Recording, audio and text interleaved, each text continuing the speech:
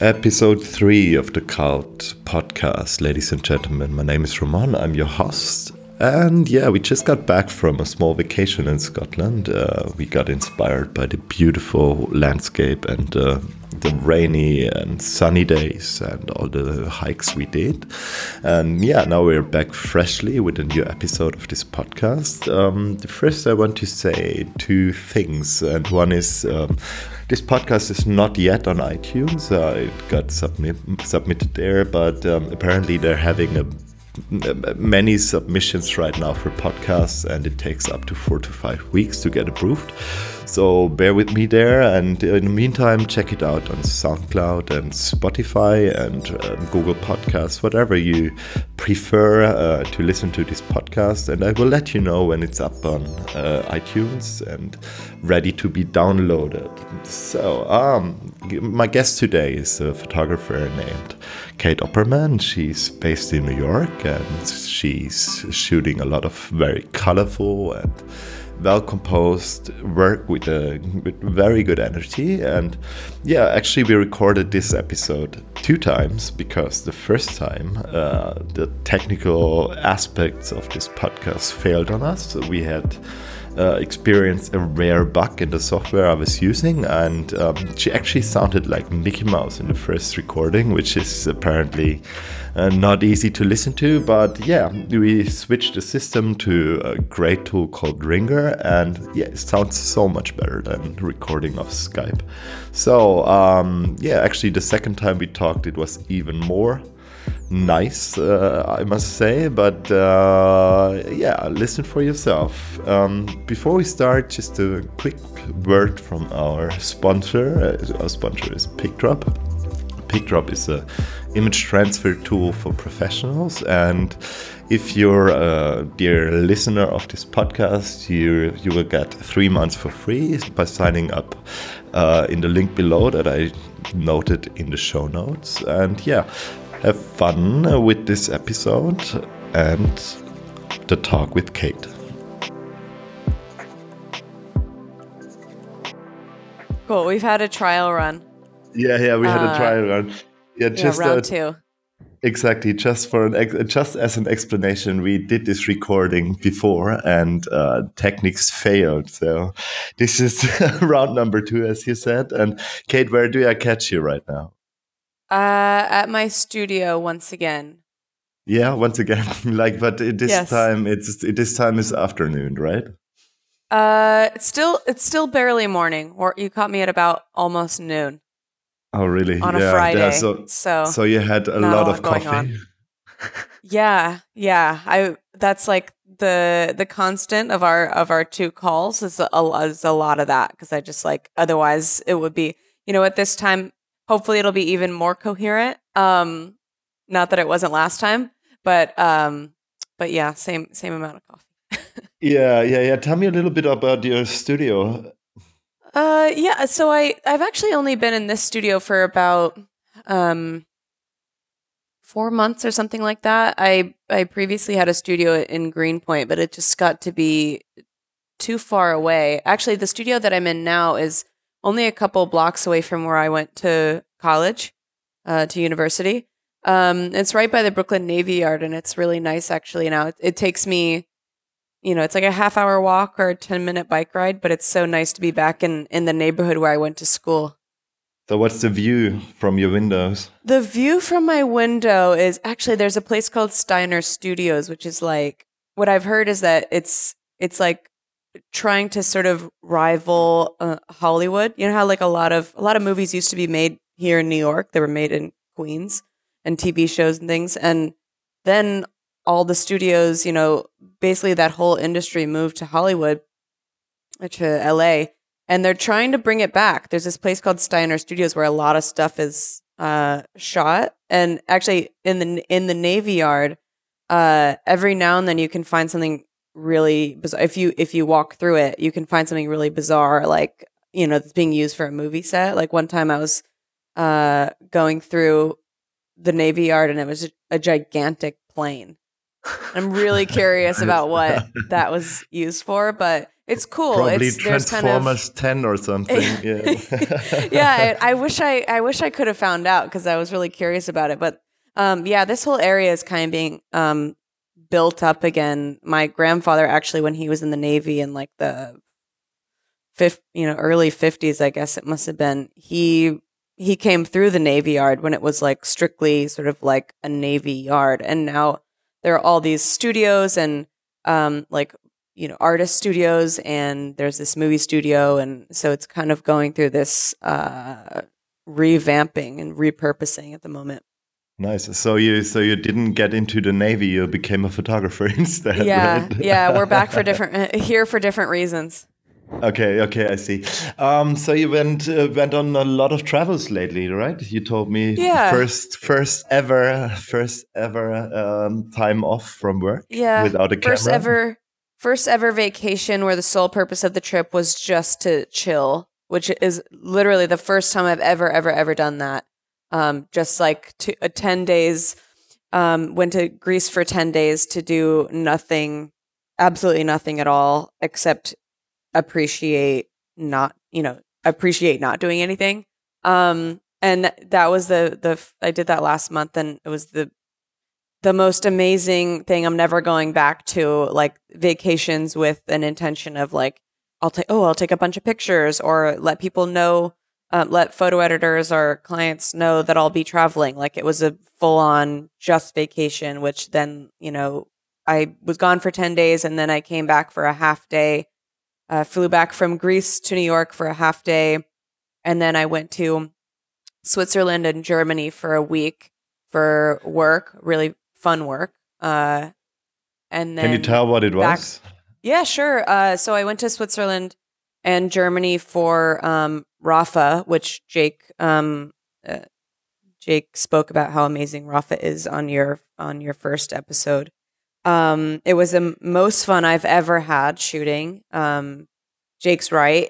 Everyone who, is involved with Rafa is just completely amazing, and it doesn't feel like work. It's, they don't feel like a client. They feel like friends. He's absolutely right in saying that. And I So totally was it agree. a lot of creative freedom? How did it Yeah, look? How big absolutely. was your team? Did you have a team or only you and your assistant or It was, it was a rare opportunity where I was just sort of given the freedom to shoot whatever I thought looked cool with the sort of you know with in mind that like these are the products that we're trying to sell, but at the same time like it was absolutely like a collaborative effort that didn't feel like checking items off of a list. It was just it was amazing. We were in Switzerland for I think 4 days, just also completely breathtaking views. Riding through the Swiss Alps, all these incredible mountain passes, and stopping at tiny little lodges and things to get a coffee, and it just felt like vacation, to be honest with you. Except I was also getting to take pictures. so that's not stressful at all for you? That sounds like really fun. Was there Oh, not any stressful at given all. no, was there a big given concept, or were it just like, okay, go out there and just see what you find and shoot what you find, and what was it I like? mean, it was basically just kind of following, not following, but sort of like riding alongside these cyclists through beautiful landscapes. I mean, that was really kind of the concept. Aside from these what the cyclists are wearing, and sort of my goal in that was try to find a way that to accentuate like the colors in this epic landscape. And there's a lot of color that's which was so, for me in particular, really fun, because that's sort of what I get excited about is colors. So basically, yeah, it was just like 4 days of getting up at like 4:30, 5 in the morning, and getting out before the sun came up, riding. The cyclists were riding, and then I'd be in the back of most of the time in the back of a van with the trunk up, with or out shooting out the side of the van. So just cycling until like 10 a.m. or something like that, having a little lunch, resting a while, and then going back out for the evening for basically the final hours of sunlight in the afternoon, evening.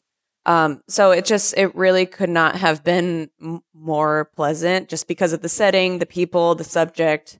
So it was so colorful and so much fun to shoot. And then, so we did that for a few days, and then there was a separate shoot that we went on to go do in Berlin. That was more of a commuter series rather than like, people who are into cycling through the mountains, like, at a sort of high elevated level of cycling, to people who are, cycling to work. So that was it was a different type of, shoot, but same crew. It was just absolutely amazing.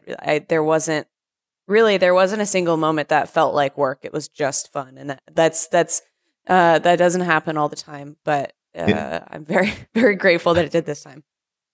We were talking a lot about, the last time we spoke, we talked a lot about taking time off and putting the camera away. When you're back at your studio or at home, how do you take time off, or how do you cope with the ups and downs and the stressful parts of the job? Yeah, that's an interesting question. I actually don't shoot very much in New York. That's kind of that's kind of just happened naturally, and it's also kind of a choice. For one thing, I don't really take pictures in New York. I really take pictures when I'm excited by something new, or something compels me to pick up the camera. And I've just been in New York for so long, and there's such a canon of New York photography that I'm not really interested in adding to. But so if I'm here, that is something that is kind of nice. Is if I'm here, I'm at my studio working, or I'm relaxing. Usually my job in photography takes me away from New York. So I do have this kind of nice physical separation between like work in terms of like holding a camera and work in being at my studio. And I actually really love that separation. I mean, sometimes I do shoot in New York, but most of the time work takes me away from the city. So I do kind of like that physical separation in terms of like the setting actually sort of being like, I'm in New York. I don't have a camera in my hand, but when I leave, that's sort of when I do that, actual shooting work. But aside from that, I really like to try to keep a pretty regular schedule in terms of going to my studio. Even if I don't have a lot to do, I like sort of getting into that practice of going to my studio and sort of treating it as a job like anybody else has, who goes to work every day. But if I am home, especially if I've been working a lot, or have been gone a lot, like last month when I was gone for 5 weeks, when I get home, aside from the fact that I do go to my studio, I have taken relaxing to a level that I did not previously. I try not to overexert myself, aside from like staying healthy and going to the gym. Like, I don't like to run around when I'm home. I like to sort of like treat being home as just taking it easy, because I know that the second I leave, it's 16-hour days and not a lot of sleep and running around. So when I'm home, I take sort of self-care very, very seriously. So is it, do you have some rituals besides listening to podcasts while editing? Is there something you do? That's interesting. That is a big, it's interesting that you brought that up though, because that is a big thing for me. It's a big part of my day to listen to podcasts and stay focused on working. That is like how I stay focused. Otherwise I'll check my email and look at my phone. But that's also, it just helps me feel kind of productive. Even if I don't have a lot to do, I really like the idea of like always learning. So I always have something in my ear, or, just like sort of expanding on even if it's not having to do with photography. I really like to learn different things, and I do that through podcasts. But I think the thing that I think has really emerged as something that's very, very important to me in the last couple of years is just sort of taking my health very seriously, because what I have found is that when I'm away from home, and I've talked to a lot of other photographers about this, but when you're maybe on the road by yourself for an editorial job, or you're gone for however many days for a commercial job, it is really hard to stay healthy and to get enough sleep and to stay healthy in your mind. So when I'm home, I try to take pretty seriously going to the gym and eating healthy, because that is something that knowing how taxing mentally and physically and sometimes emotionally work can be. If I'm home, and I try to take this on this mentality on the road too. I just want to try to keep myself as healthy and as even keeled as possible, because it can feel like too much sometimes if I'm not taking care of myself properly. And that's something that I really have thought a lot more about in recent years. Do you have like special eating habits, like being vegetarian or stuff like that? Well, that would be nice. I can't. That's never going to happen. No, nothing like that. But I do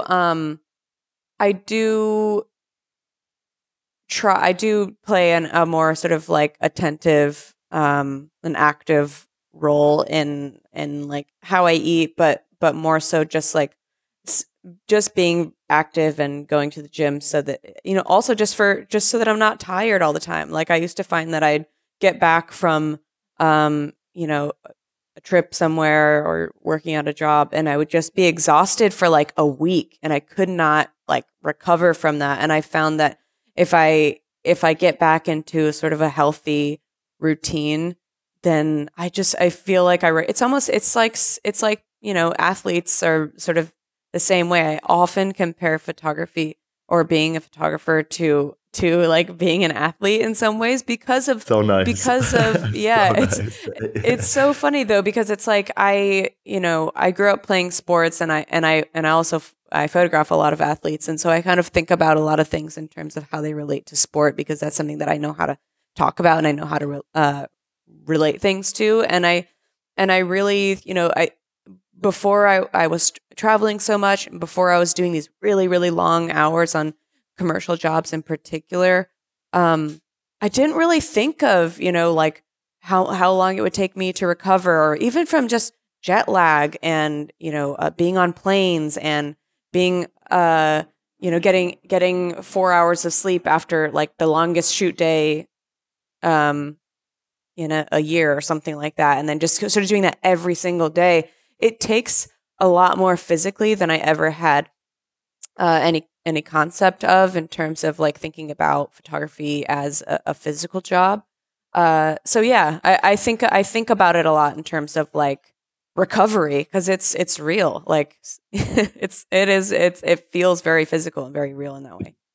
Do you need to train your muscles as a photographer as well? Do you know what I mean? I mean, most of the people, Tom, for example, we talked about him last time, and you assisted him, and he's photographing all the time. Mm-hmm. So I think he never leaves without a camera. Is that something that you do, or are you just trying to focus on certain projects or certain jobs and then leave the camera out? Or is there something you do?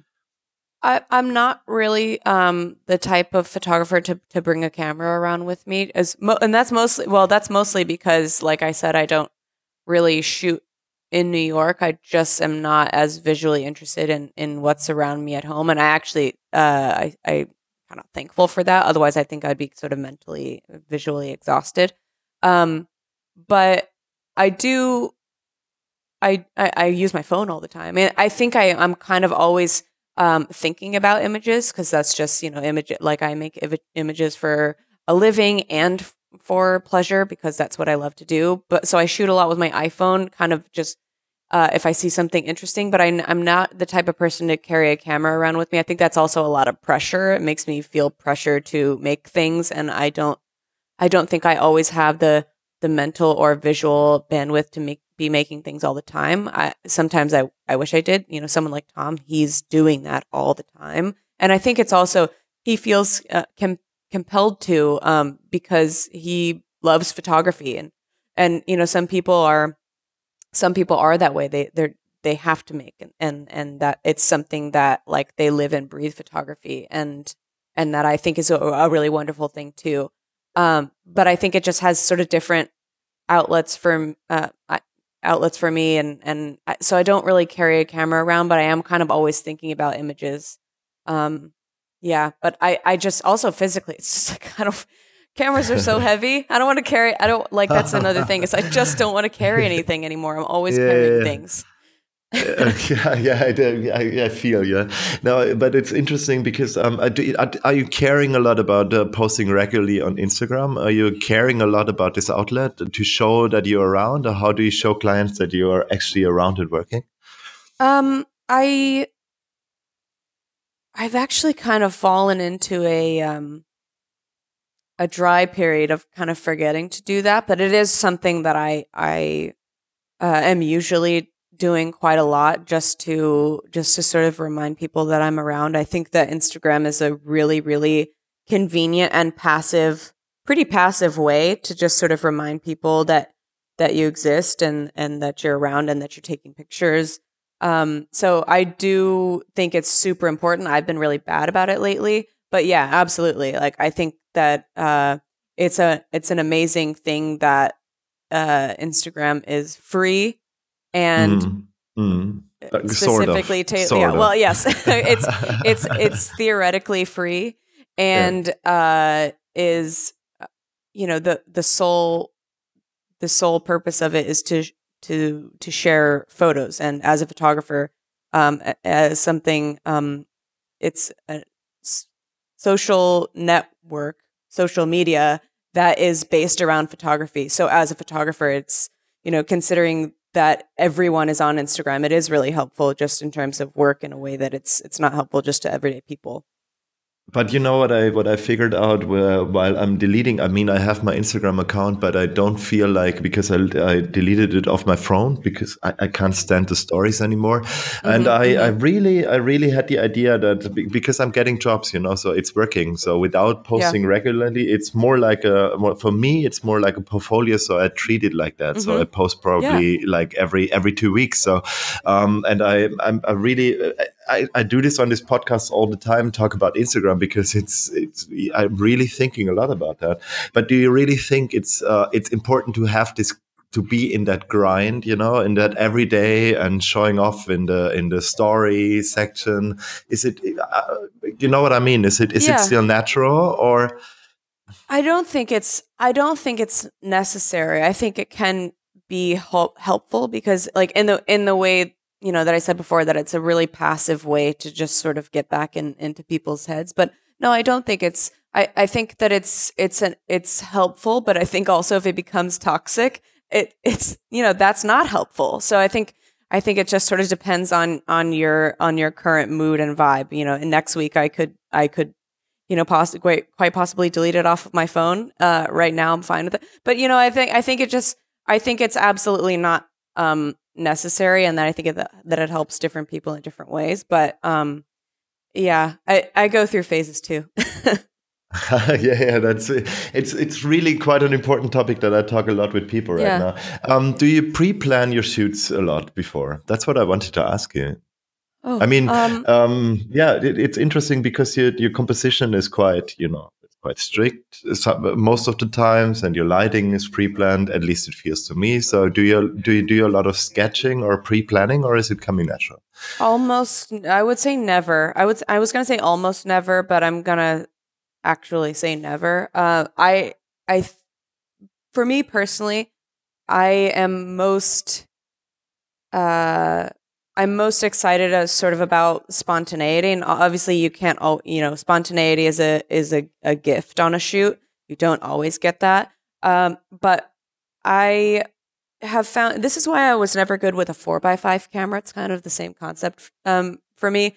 I loved running around with a rangefinder, or shooting shooting up to medium format, but then the second that the camera goes on a tripod, all of the creativity is gone for me. The second I have to, mess with a bunch of knobs and the, tilt, swing, all that sort of stuff with a 4x5 camera and placing the film holder and pulling the dark slide out. That's sort of a good example for how I shoot. The second something becomes this sort of a slower process, or there are more steps involved, all the creativity or anything that is required to make an interesting picture sort of goes right out the window. And that's the same for me in terms of obviously it's sort of important to come with a general idea of what you want to do and maybe a couple of ideas of how you might like to light something. But for me, if I sort of overthink in the beginning, I just make boring pictures. And I would love to be able to do that. I know plenty of people who do a lot of thinking ahead of time and a lot of pre-planning and come with a whole bunch of ideas of what they'd like to do. And I wish I could do that, but the second I do, it just becomes incredibly boring. So I don't really, a lot of it just happens sort of as it happens. Yeah, but it's sunk into advertising all these authentic, in caps now, authentic images that are, it's all small crews. And how do you work in small crews as well, right?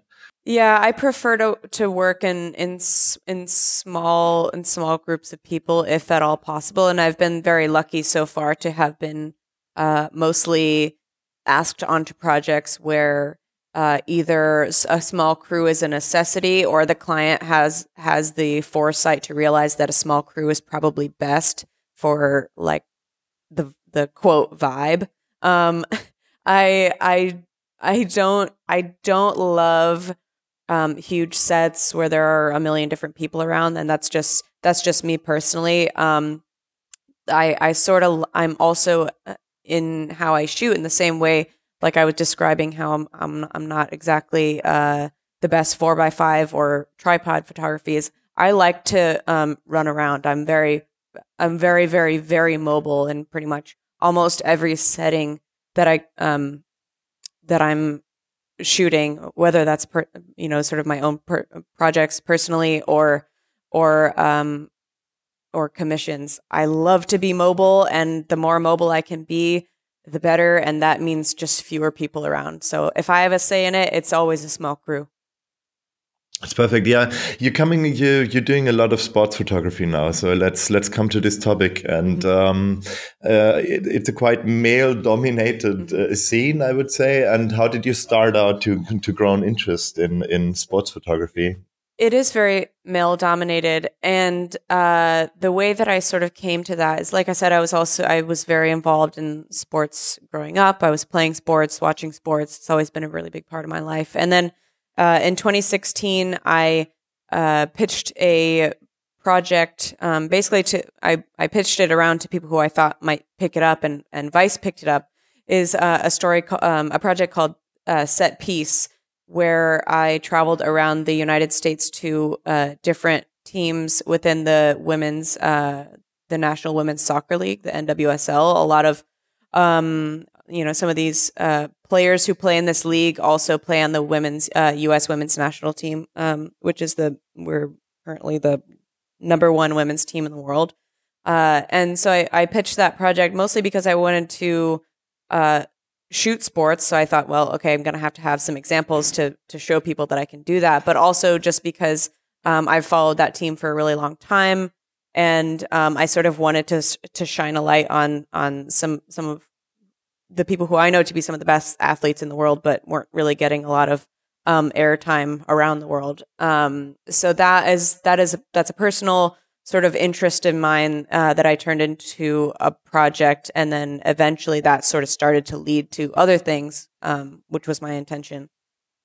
So you're approaching sports more from a portrait perspective, I would say, right? It's a combination. What I was really interested in doing in that project was highlighting some of the actual individual people. There are people who players who work 3 jobs despite being professional soccer players, and then there are the others who how Nike sponsorships and all these, different deals because they play on the national team at a higher level. So there's like a huge disparity, and talking about the vast wage disparity in men and women's soccer, and in sport in general.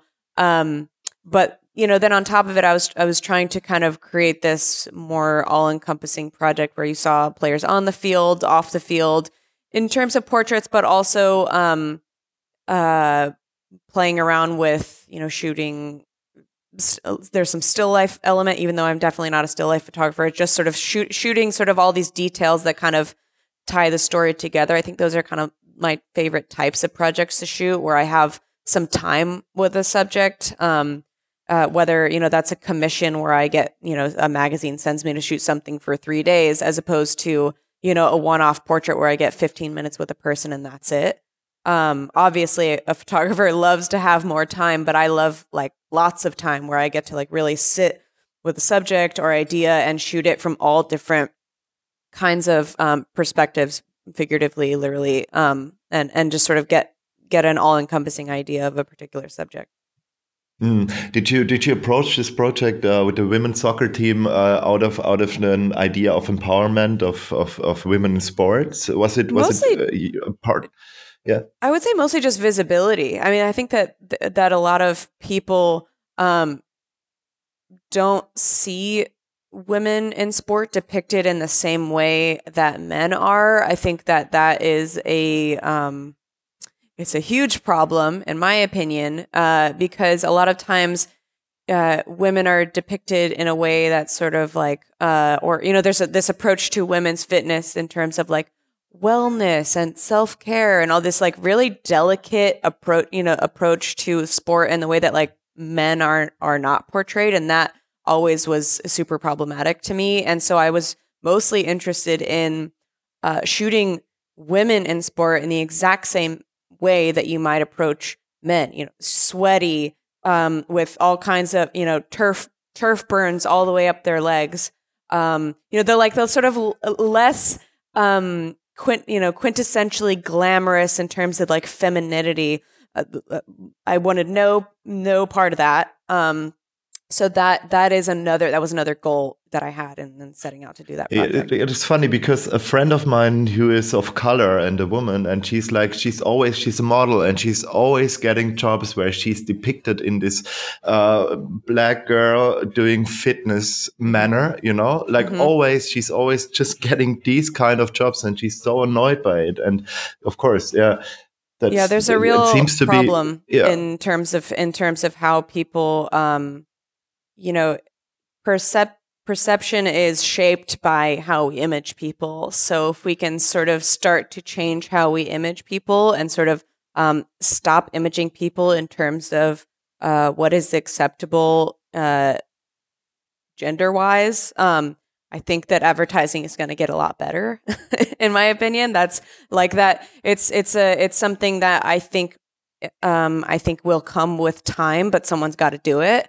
And I'm not saying that I'm doing it because I'm for the greater good, but I do also I'm just personally more interested in that. I have really no interest in that sort of like stereotypically feminine approach to athletics, because that's not what athletes look like. Athletes don't, female athletes sweat too, and we can see it's fine to see that. Yeah.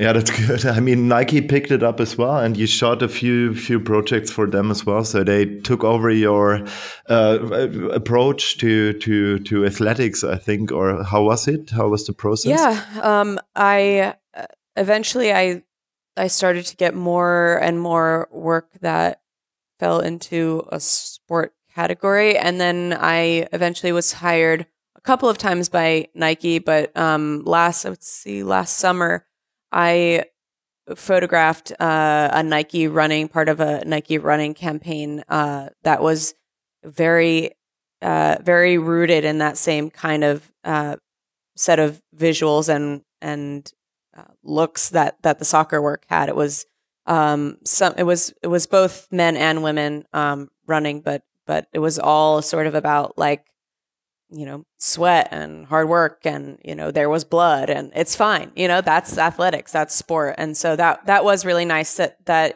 when once it entered the world of editorial photography and then eventually commercial, that there wasn't this compromise when it came to photographing female athletes in addition to male athletes in the same way.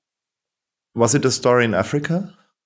So this one was shot in New York. It was a Nike running shoot in New York, and then I went to Kenya for the second time this February to shoot Eliud Kipchoge for Nike. Okay. How? Yeah, and it just proceeded from there. So they did they ask you specifically to shoot it that way, or was it a briefing as well? A lot of the photographs that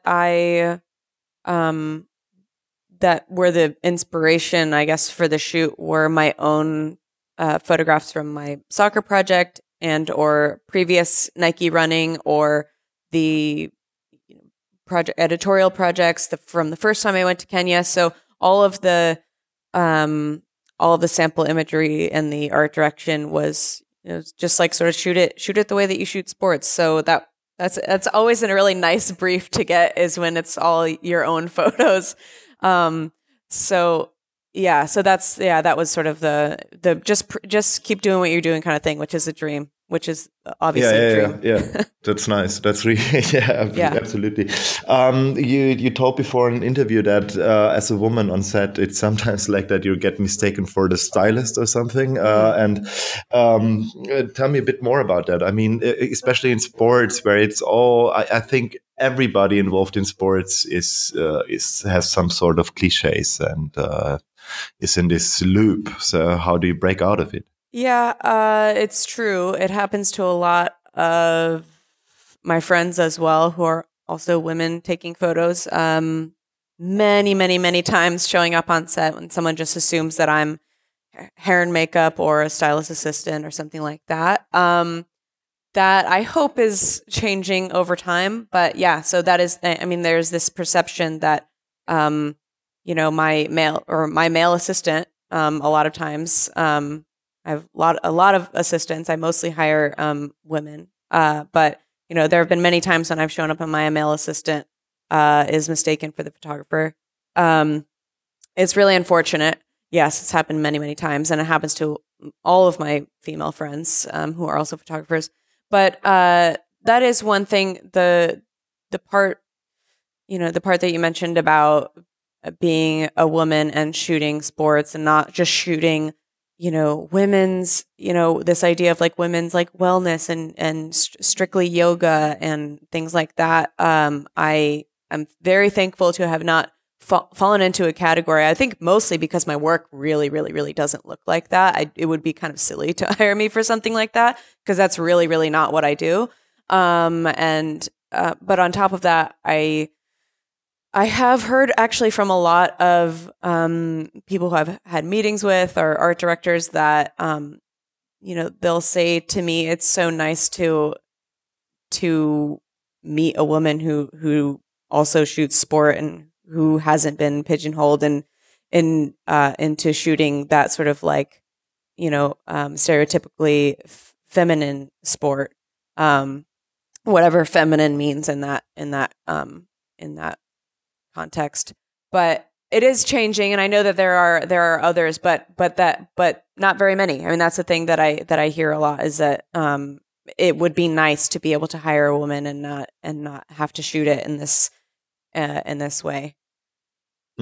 What do you think about the consistency part of your own work, like your body of work? And you told me in this other interview we did, which is lost, unfortunately. the lost tapes.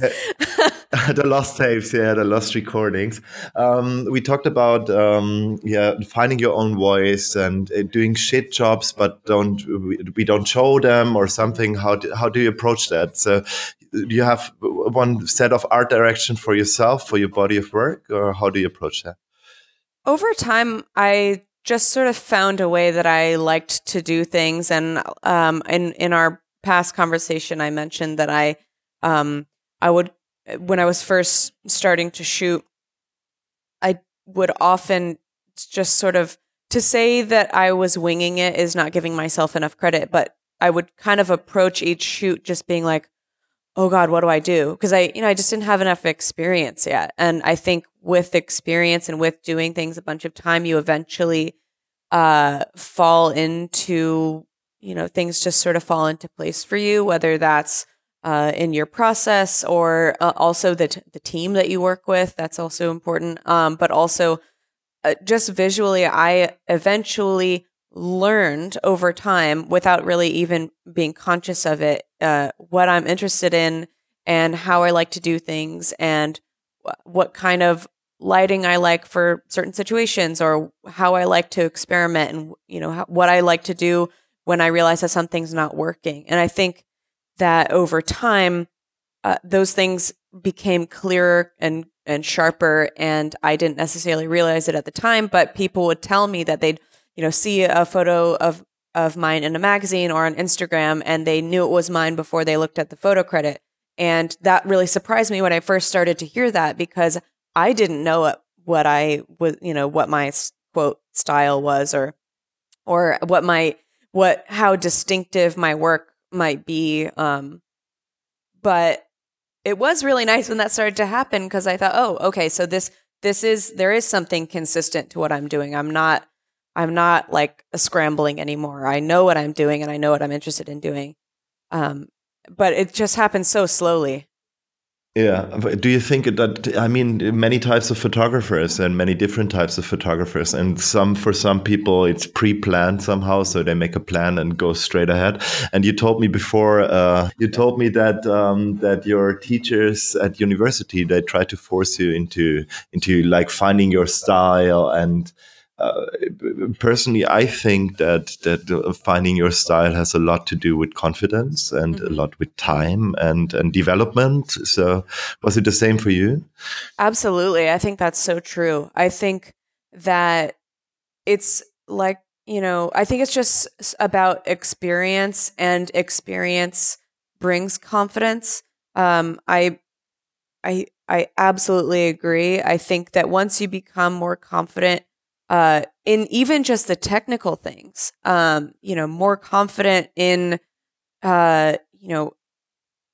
entering a situation and being, okay, great, I know how I want to light it. Let's just do it. Let's set it up. Even if I'm by myself, without an assistant, it's just sort of like, things click, and it's less of a process like, oh God, what am I going to do? I think even confidence just in knowing what to do technically just sort of bolsters you in terms of moving forward with whatever your particular style is, whether you had an idea of what you wanted to do or if it comes naturally. For me, it came a little bit more naturally, and in the same way that I don't like to put a camera on a tripod and really comb over things in an overly methodical way. It's the same in terms of what I like to take pictures of. I'm not good with setting out to accomplish a certain project or work within narrow perimeters of what the idea of what a project is. At school, I could not nail myself down to a particular idea or subject. I just had to shoot constantly and then put everything together and see what was there. And then when I did that, I would sort of say, oh, well, okay, I'm clearly interested in this. I clearly keep revisiting this type of thing. But for me, it was always, photography was a little bit more intuitive than setting out to do a particular project. And another thing that we talked about on our last call was this idea that photographers are expected to work within projects, which is so not fair. Like, sculptors and painters aren't necessarily asked to, start a painting project or start a sculpture project. That's a crazy idea to conceptually, people who are sculptors and painters are not asked to do that in the same way that photographers are asked to embark on a project. And so I always rejected that. It never really made a whole lot of sense to me. Yeah. Are you digging a lot into your archives and trying to resequence stuff? Is it something you enjoy? I I'm always sort of sorting through my archive just to see if there are things that I missed, or, you know, a lot of times for, you know, editorial work, it's like quick turnarounds and you've got to get a whole bunch of images to somebody and then they pick them and then it's done. But in a lot of that, sometimes there are things that are missed that maybe weren't right for the, you know, for the actual story, but are right for you in terms of photos. I like to do that anyway. I'm always kind of looking through my archive to see what I missed, but that's also that also happens when I don't have anything that I can share yet. A whole bunch of projects and things like that I'm not allowed to share for however many months. Then I start digging through the archives from you know, it's Instagram anxiety. Yeah. The Instagram that's when I'm in a bad way. Often, exactly, and not being able to show something on time. Yes, exactly. Yeah, interesting. Yeah, it's quite. I mean, is it for you a source of relaxation actually to edit, or is it stressful? No, I like. I mean, I'm a photographer because I like looking at pictures, and I like looking at other people's pictures, and you do? Obviously, I like looking at other people's pictures. You know, I'm really inspired by a lot of my friends. Every now and then, you know, I'll go to my friends' websites, or, you know, just see what others are up to. I try not to just look at pictures on Instagram, although that is how I see a lot of images. That's just the nature of Instagram. But every now and then, you know, if I don't have a ton of things to do at my studio, I'll just go look at a friend's website or a photographer whose, you know, website I like, or something like that, just to sort of reset. Sometimes I like to do that if I don't have a lot to do, just because I like pictures, and I look at my own pictures too. Can you tell some names of people that are inspiring you right now? I know it's a difficult question, but is there somebody out there that's really inspiring you? That's a good question.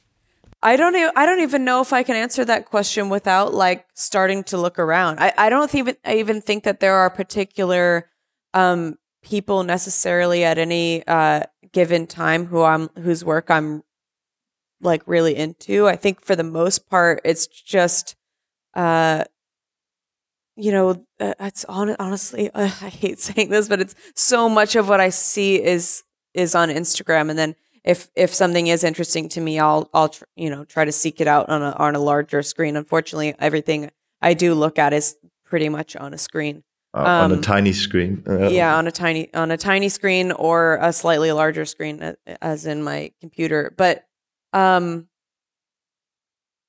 wish I could probably get back to you. I just don't. It's most of it is just that I see different things. You know, I don't always like everything I see from a particular photographer, which is only natural. I don't always like everything I see from myself.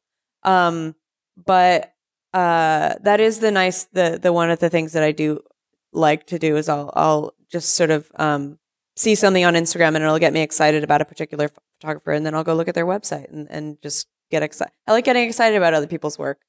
That's good. That's really good. Let's talk about the social aspects. We did this before as well. We talked about all this sharing culture and this helping each other out, and you know, all this positivity in our network. And how do you approach that? Are you?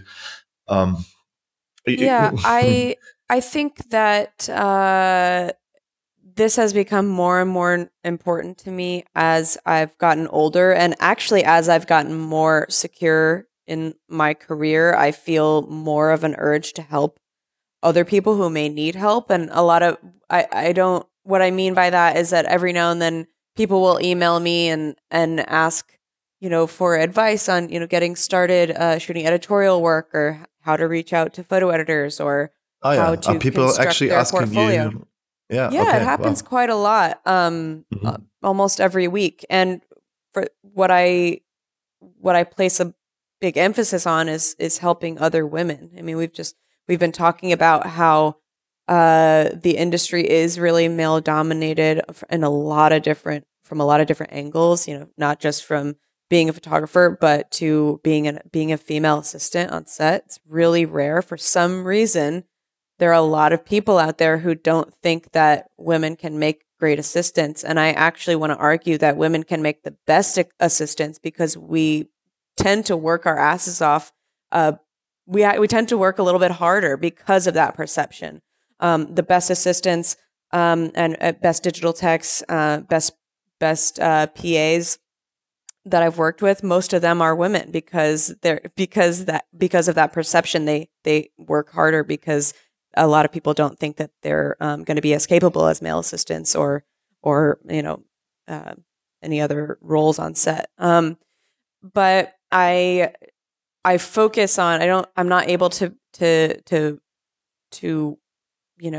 assist everyone who asks me for advice, but I do answer the emails of any woman who emails me. And whether that's, hopping on the phone for, 10 or 20 minutes or having someone over to my studio on a slower day, something like that, that is something that has become much more important to me over the years, because I'm not in a role where I need others' help in that way anymore, but I am in a position where I can help others or offer advice or look through a portfolio or something like that. And I take that really seriously now.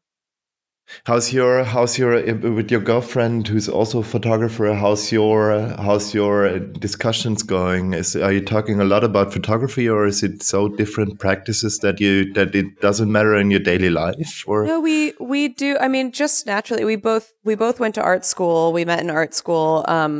So the school that we went to was very, very, very rooted in fine art. So we each have a strong foundation in fine art. So we actually talk about art a lot, art and photography, but we're both art history minors. So that's something that we're both interested in art. She actually went a way more fine art route than I did. So we're still actually both of us are sort of rooted in that culture of fine art within New York and openings, things like that. But it is really, really helpful at home when we can look at each other's work. And one of the things that you lose when you leave school, especially if you went to art school or something like that, is people looking at your work. Now you have to ask people to look at your work, whereas before it was a requirement. You had to talk about it at school. But it's such a luxury to have anyone look at your work. And it's a real luxury to have someone in your home. And I'm sure that you feel this way too. I don't know if you guys are always sort of talking about it, but we're always talking about each other's work. We share an office space, so yeah. Oh wow, you also do that too. Exactly. Is that something that's helpful to you? That's super helpful. I can tell you. No, it's actually, we get along so well that we can talk for ages about photography and all the perks. And like she's obviously a female photographer too, and we're talking about these issues as well. So it opened my eyes as well. I didn't get the issue that's wonderful. Before. Yeah, yeah, that's the reason why I'm so interested in talking about that, because it affects our relationship as well. Of course. Oh, that's wonderful. Yeah. It's so nice to have someone around to look at your work and also someone who knows your work so well. Like, for both of us, we have people who can take a look at our work and have this whole history behind it of how it's evolved and how it compares to what you've been doing previously. It's really a wonderful thing. But there's no ritual involved, like going out to see every show, and you know what I mean. It's just natural. It's just a natural. Yeah, we don't have to make plans to do it. It's not like, oh, let's meet up and talk. She also goes to a crit group, like a more sort of fine art crit group, where she has her friends who and peers who talk about work, but we don't have to make a plan. It's it's literally just like, hey, I'm working on this. Can you come over and have a look at it? Which That's is really, great. really helpful. It's like Facebook in real life. It's amazing. It's amazing. Yeah. We should have that. We should have that. Yeah, I told you about the meetups we have, which is Yeah. always nice. And yeah, build networks. That's just Yeah. what we do. And when we were talking with Jake, it's the same. And you know him, right? Like Yes. personally? Yeah. Yeah. Yeah. And you told before that he's so generous with his sharing of knowledge and stuff like that. I think it's really helping a lot. Yeah, and I think that it really comes. I think it's just sort of about a couple of things. I think it's about maturity, and I think it's also about um, uh, just not being necessarily as insecure as there's a certain time when you're starting out that you feel very insecure in your in what you're doing, and the fact that so many other people are trying to do it. And eventually I think once you have a little bit more security in yourself and what you're doing, and what sort of sets you apart from other people, and then also as you just become just slightly more mature as a person, you really start to realize that we are all better, on the same team. It's not a competition. It's not life or death. It's actually infinitely more helpful to want each other to succeed. And we got cut off here. It was actually a good ending point for a sentence. And we resumed the call after a short while, which is coming now. So before we got cut off, we talked about having networks and sharing knowledge, and maybe we can finish that just in a few quick sentences. Yeah, so sharing knowledge as a matter of empowering people to become a better person. Yeah, as I have become more and more secure in my career and what I'm doing personally, I feel like there's no reason to keep information from one another. We can only it makes you feel good as a person, but also, paying forward what may have been offered to you in terms of advice or kindness or time is really important. There are people who have spent time with me and, answered all of my many questions, or even offered something up in a situation in which I didn't feel like I could ask. I think that is something that I have really, really benefited from and appreciated from other people, and I, as almost as an obligation, I feel obligated to do that. But I also, I want to, but it feels like something that I should pay to other people as well. Yeah. That's a good endpoint, actually. That was actually the perfect. A positive note. Hey, Kate, thank you very much. Of course. One simple last question: who would you like to hear on this podcast? Or let's say, in which direction do you want the topics to go? Do you think it's like all these personal things? We should stick to that. Personal stuff. I love the personal stuff. I mean, in the same way that Jake spoke about, like just sort of taking care of yourself and finding other interests outside of photography to sort of keep you going, so that all of your mental health doesn't lie within whether or not you're getting jobs. I think that kind of stuff is really helpful to hear, because a lot of times you get really caught up in what's going on in your own career, that sometimes you need to little step back and see what other people are up to, and how other people are dealing with things like rejection and dry periods where there's no work coming in addition to what to do when you're so busy you don't know what to do with yourself. Like, there really are such polar opposites in this line of work. Like, it's kind of like when it rains it pours. Like, sometimes you'll be working nonstop and then not at all, and how to deal with those up and downs. I think it's really helpful to hear about sort of the behind the curtain, behind the Instagram curtain, how things are really playing out. Yeah, yeah. Quick question: how do you handle that? Oh, I'm learning. I'm learning to handle it. I used to deal with that stress very, very badly. I would let it affect my mood, and therefore I would really go in sharp peaks and valleys in terms of emotions.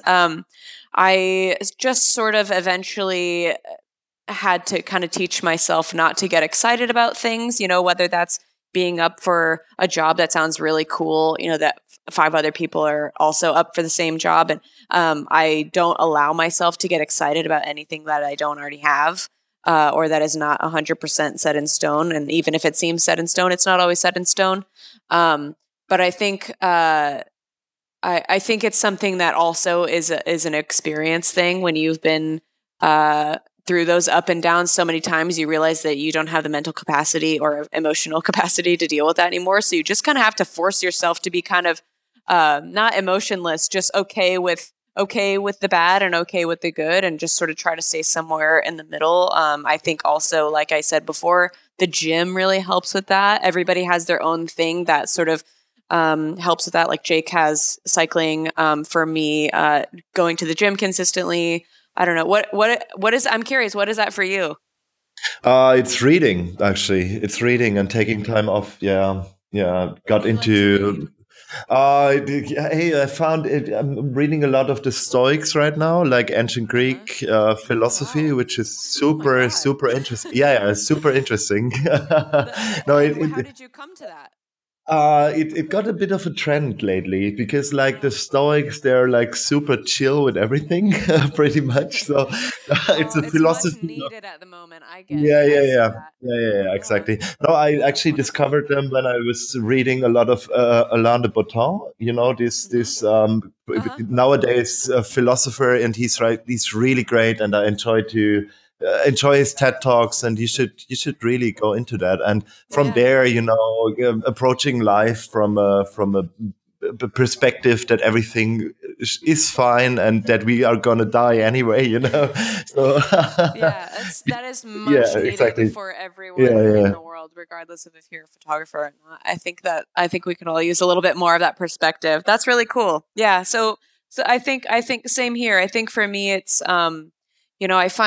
I find uh a lot of comfort in also watching TV. Good, like like not in terms of, not the kind of TV where I turn my brain off. That's helpful in its own way, but I'm really inspired also by chefs. So I watch a lot of shows that sort of about chefs, and how there's a lot of failure when it comes to chefs. That also helps me. Like I watch Chef's Table, and then there's also the new show Salt, Fat, Acid, Heat, which is kind of like Chef's Table, but like about in a different kind of way. But that kind of stuff gets me really excited, not only because I love food, but because I think that chefs are super super interesting in how they approach food. Food is subjective.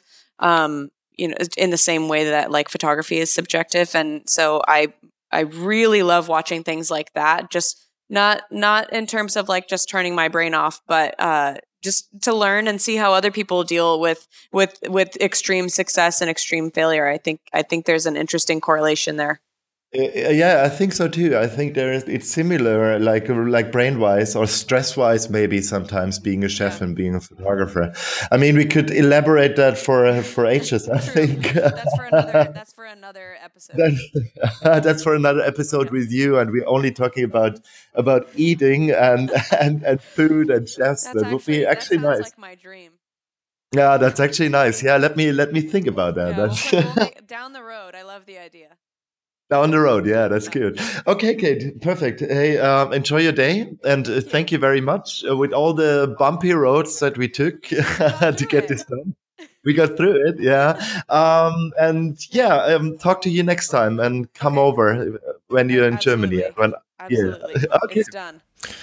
And as Kate said, it's done. This episode is done, and looking forward to record the next one. Hear you next time. Have a good day.